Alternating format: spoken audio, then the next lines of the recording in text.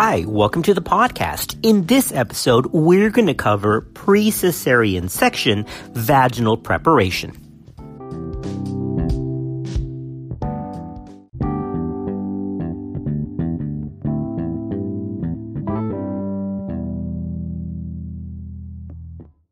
Cesarean delivery is the most common surgical procedure in the U.S., with nearly 1 in every 3 neonates delivered by C-section. Now, despite near universal use of systemic antibiotic prophylaxis and abdominal skin antisepsis, women who deliver by C-section are still at markedly increased risk of postpartum infection, including endometritis, which can affect 1 in 10 women who undergo C-section after the onset of labor. Now, although infection-related maternal deaths are declining overall in the U.S., sepsis still remains a significant contributor to maternal morbidity and mortality. Now, the multi-center cesarean section optimal antibiotic prophylaxis trial, or CSOAP trial, published in September 2016 in the New England Journal of Medicine, actually showed that the addition of a single dose of azithromycin to the standard cephalosporin antibiotic prophylaxis at the time of non-elective C-section helped to reduce post-op infection by nearly 50%. Now, in addition to the cesarean section optimal antibiotic prophylaxis trial, a number of other strategies have been aimed at reducing surgical site infection and have been supported by randomized controlled trials. One of these includes vaginal preparation with an antibacterial agent, and that is the topic of this podcast. Pre-cesarean vaginal preparation and its effect on post-op infections has been studied in multiple prospective randomized trials since about the year 2000. In Review of Evidence-Based Practices for C-Section, published by Dalk in 2013, pre-cesarean vaginal prep with an iodine-based solution received a grade of B. So in other words, this practice was recommended with moderate certainty that the net benefit is moderate to substantial.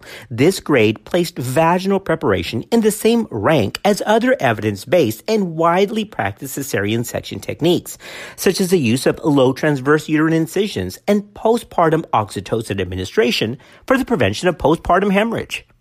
Okay, so I know what you're thinking. That was in 2013. What about more recent data? Well, the Cochrane Review of Pre-Op Vaginal Preparation was updated in 2018 and included 11 trials and more than 3,400 women, up from 7 trials first done in 2014. Now, in this meta-analysis, vaginal preparation immediately before C-section did reduce the incidence of endometritis from about 9% down to 3.4%, as well as a reduction in the composite score of all surgical site infections, including wound complications. Now, the effect on endometritis appeared even more robust in subgroups of women who underwent C-section after the onset of labor or with rupture of membranes. Now, in the majority of these studies, vaginal cleaning was performed with popovo iodine, and there are no reports of adverse maternal or neonatal effects with any vaginal preparation solution,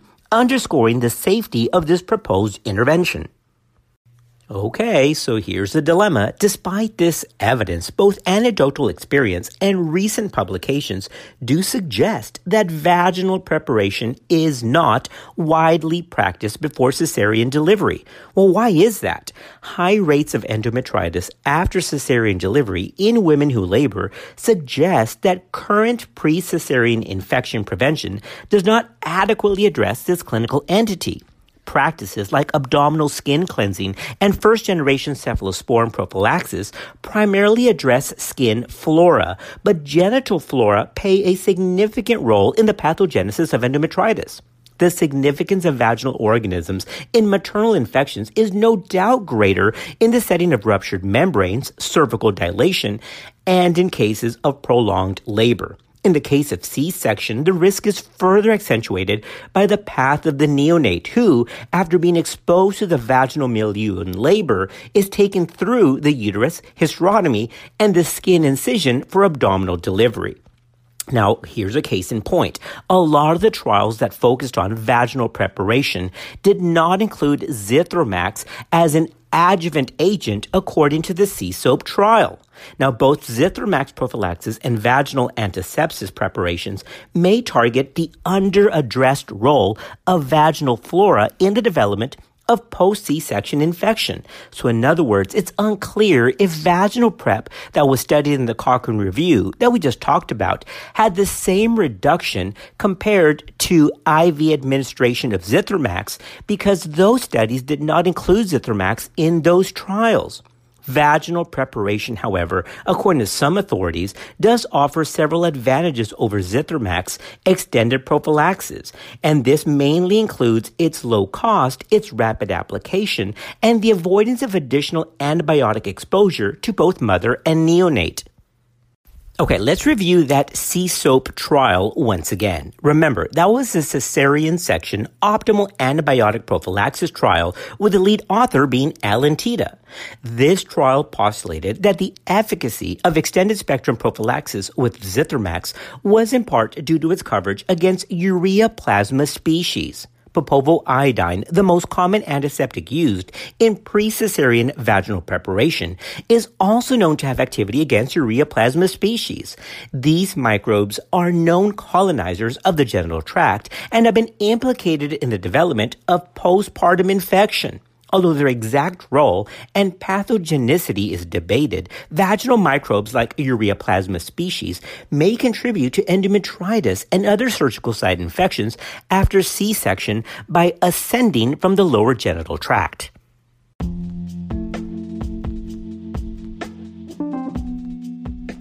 All right, let's take a little break, and when we come back, we're going to talk about what seems to be the best vaginal antiseptic agent for vaginal cleansing pre-cesarean. Mom deserves the best, and there's no better place to shop for Mother's Day than Whole Foods Market. They're your destination for unbeatable savings, from premium gifts to show-stopping flowers and irresistible desserts. Start by saving 33% with Prime on all body care and candles. Then get a 15-stem bunch of tulips for just $9.99 each with Prime. Round out Mom's menu with festive rosé, irresistible berry chantilly cake, and more special treats. Come celebrate Mother's Day at Whole Foods Market.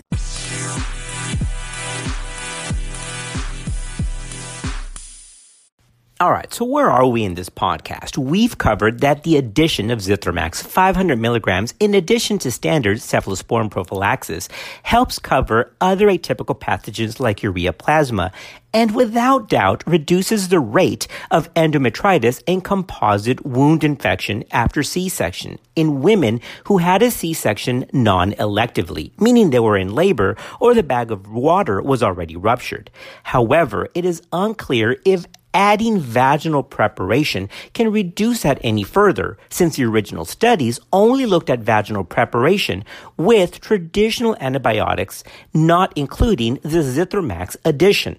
Now, certain questions remain regarding pre-cesarean vaginal prep, including potential side effects, preferred technique for vaginal cleansing, and the best vaginal antiseptic agent. Although most trials use popovo-iodine before C-section, there is some evidence to suggest that iodine-based solutions may not actually be the ideal for use in a laboring patient. And that's because the efficacy of popovo-iodine is actually reduced in the presence of blood, and it may be affected by vaginal pH. At least one randomized trial showed that chlorhexidine was more effective than popovo-iodine at reducing bacterial colony counts at the time of vaginal hysterectomy. Now, for skin antisepsis and abdominal skin preparation before C-section, alcohol-based chlorhexidine has been shown to be superior antiseptic agent compared with iodine-based solutions. However, high-content alcohol solutions should be avoided on mucosal surfaces like the vagina because of risk of irritation.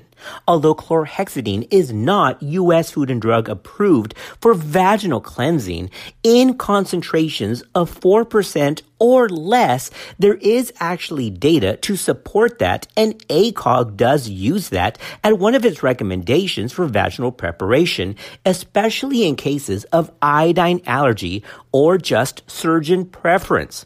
In one small trial, however, chlorhexidine concentrations as low as 2% used in laboring women were associated with complaints of irritation in up to about 30% of participants.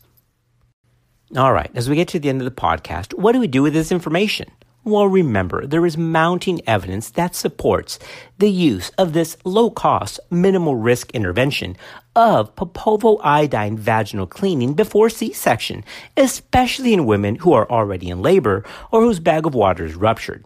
But remember, there is no trial that has examined the use of Zithromax and standard cephalosporin prophylaxis compared to vaginal PrEP without Zithromax in addition.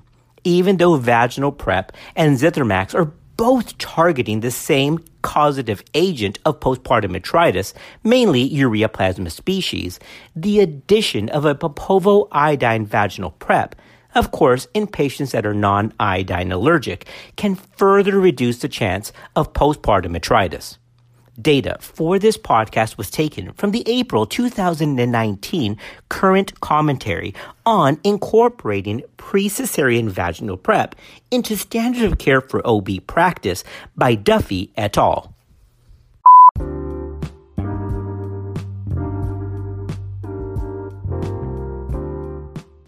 Thanks for listening to Clinical Pearls. We'll see you next time here on our podcast.